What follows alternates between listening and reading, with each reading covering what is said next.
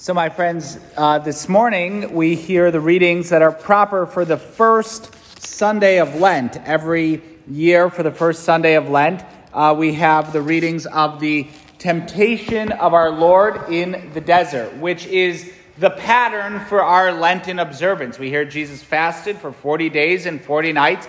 We sang that in our opening hymn. And so we as the church are entering into the desert for these next 40 days, or just a little less than that now, as we enter into this time of spiritual contest. That we are in this time where this is our real time to engage in the practices of asceticism, of really trying through practices of prayer, fasting, and almsgiving that we heard about on Ash Wednesday.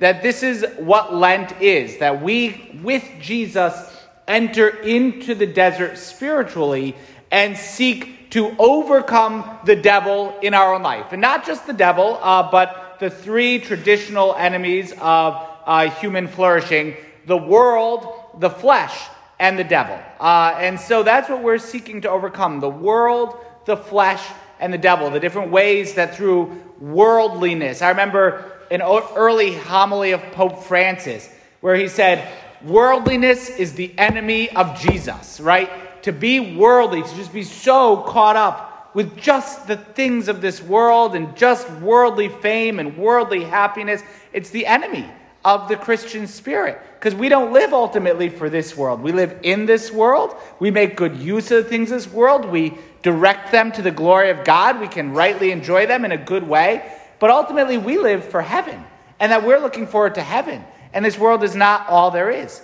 The flesh, that we have weak flesh, and that just sometimes our base humanity can get the better of us, and that this is a time to really contest against that, and to say, what concessions have we made to just purely material comfort, to just personal fleshly comfort, and that we need to overcome those. We need to be a little bit more ascetical. We need to be a little bit more sparing. In one of our hymns, I don't know if we're singing it this week or in the future, but it's more sparing. Therefore, let us make the food we eat, the words we speak, the food we take, something like that. It's a nice little rhyme, right? But the idea is let's be a little bit more sparing in these things, right?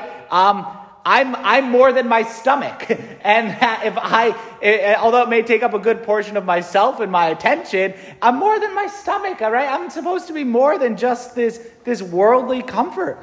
And then the devil, that there actually is a devil who is out to trip us up. We actually believe the devil exists in the fallen angels, and that they are out to trip us up. They're out to get us to go off path. And so it's not just striving against ourselves. No, there's an opposition on the court. I am really good at basketball. I maybe have used this example before. I'm really good at basketball if I'm the only person on the court, right? If I'm the only one there, I am really good. But you put someone on the court trying to stop me from dribbling and shooting and rebound, I'm terrible. I can't do it at all, right? Well, we don't have the court all to ourselves. There's an opposition that's trying to trip us up, that's trying to stop us. And that's the devil and his fallen angels. And his age-old strategy is to sow division between us and the coach, who is God. That's what the devil wants to do, to stop us from trusting God. That's what he did right to our first parents, Adam and Eve. Did God really tell you not to eat all the fruit? No, of course not. And the devil knows that. He's subtle. He's not going to come right out and just hit us in the face, right? No. Did God say don't do any of those things? And, Eve says no. No, just the one in the middle, right? Oh, well, God knows if you eat that, you're going to be like him. And he doesn't want to share his God power with you.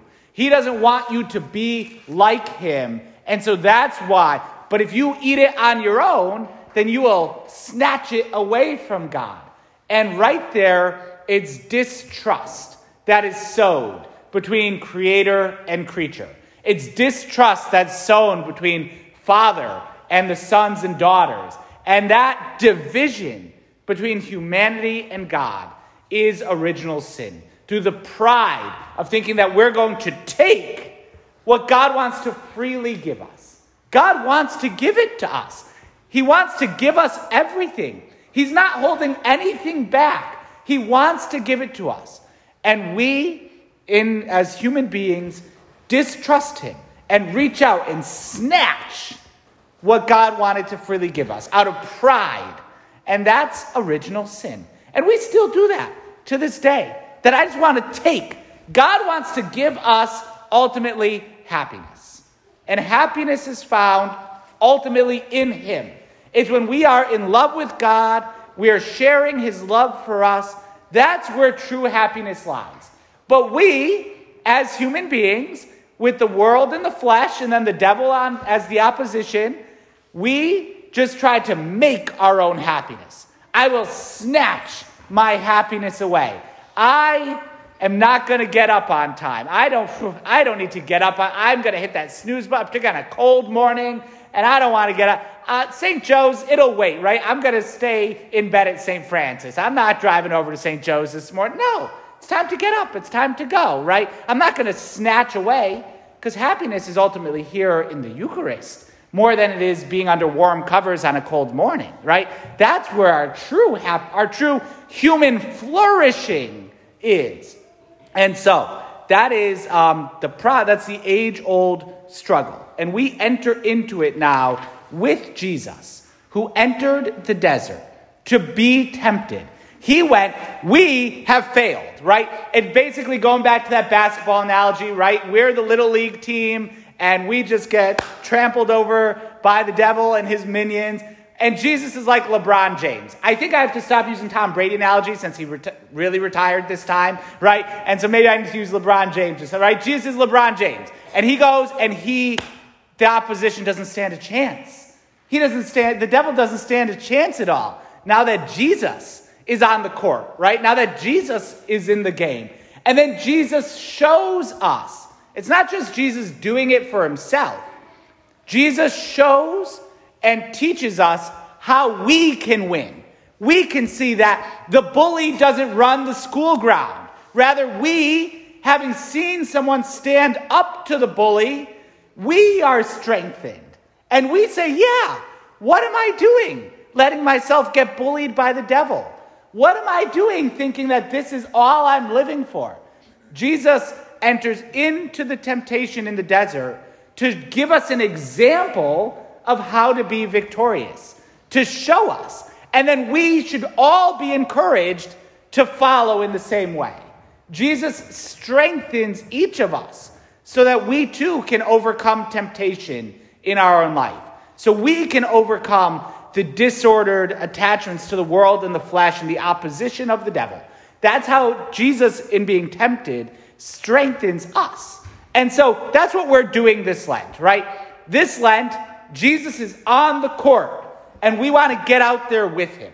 We want to be there with Jesus, overcoming and taking our part in the struggle. And so each one of us in our own way, we know how we need to do that. Each one of us knows where we're being bullied by the devil, and we are way too close friends with the world and the flesh. And that we say this Lent, Jesus has already won the victory, and we want to be part of that. We want to be part of the team. We don't want to just be sitting on the bench. We want to be on the court.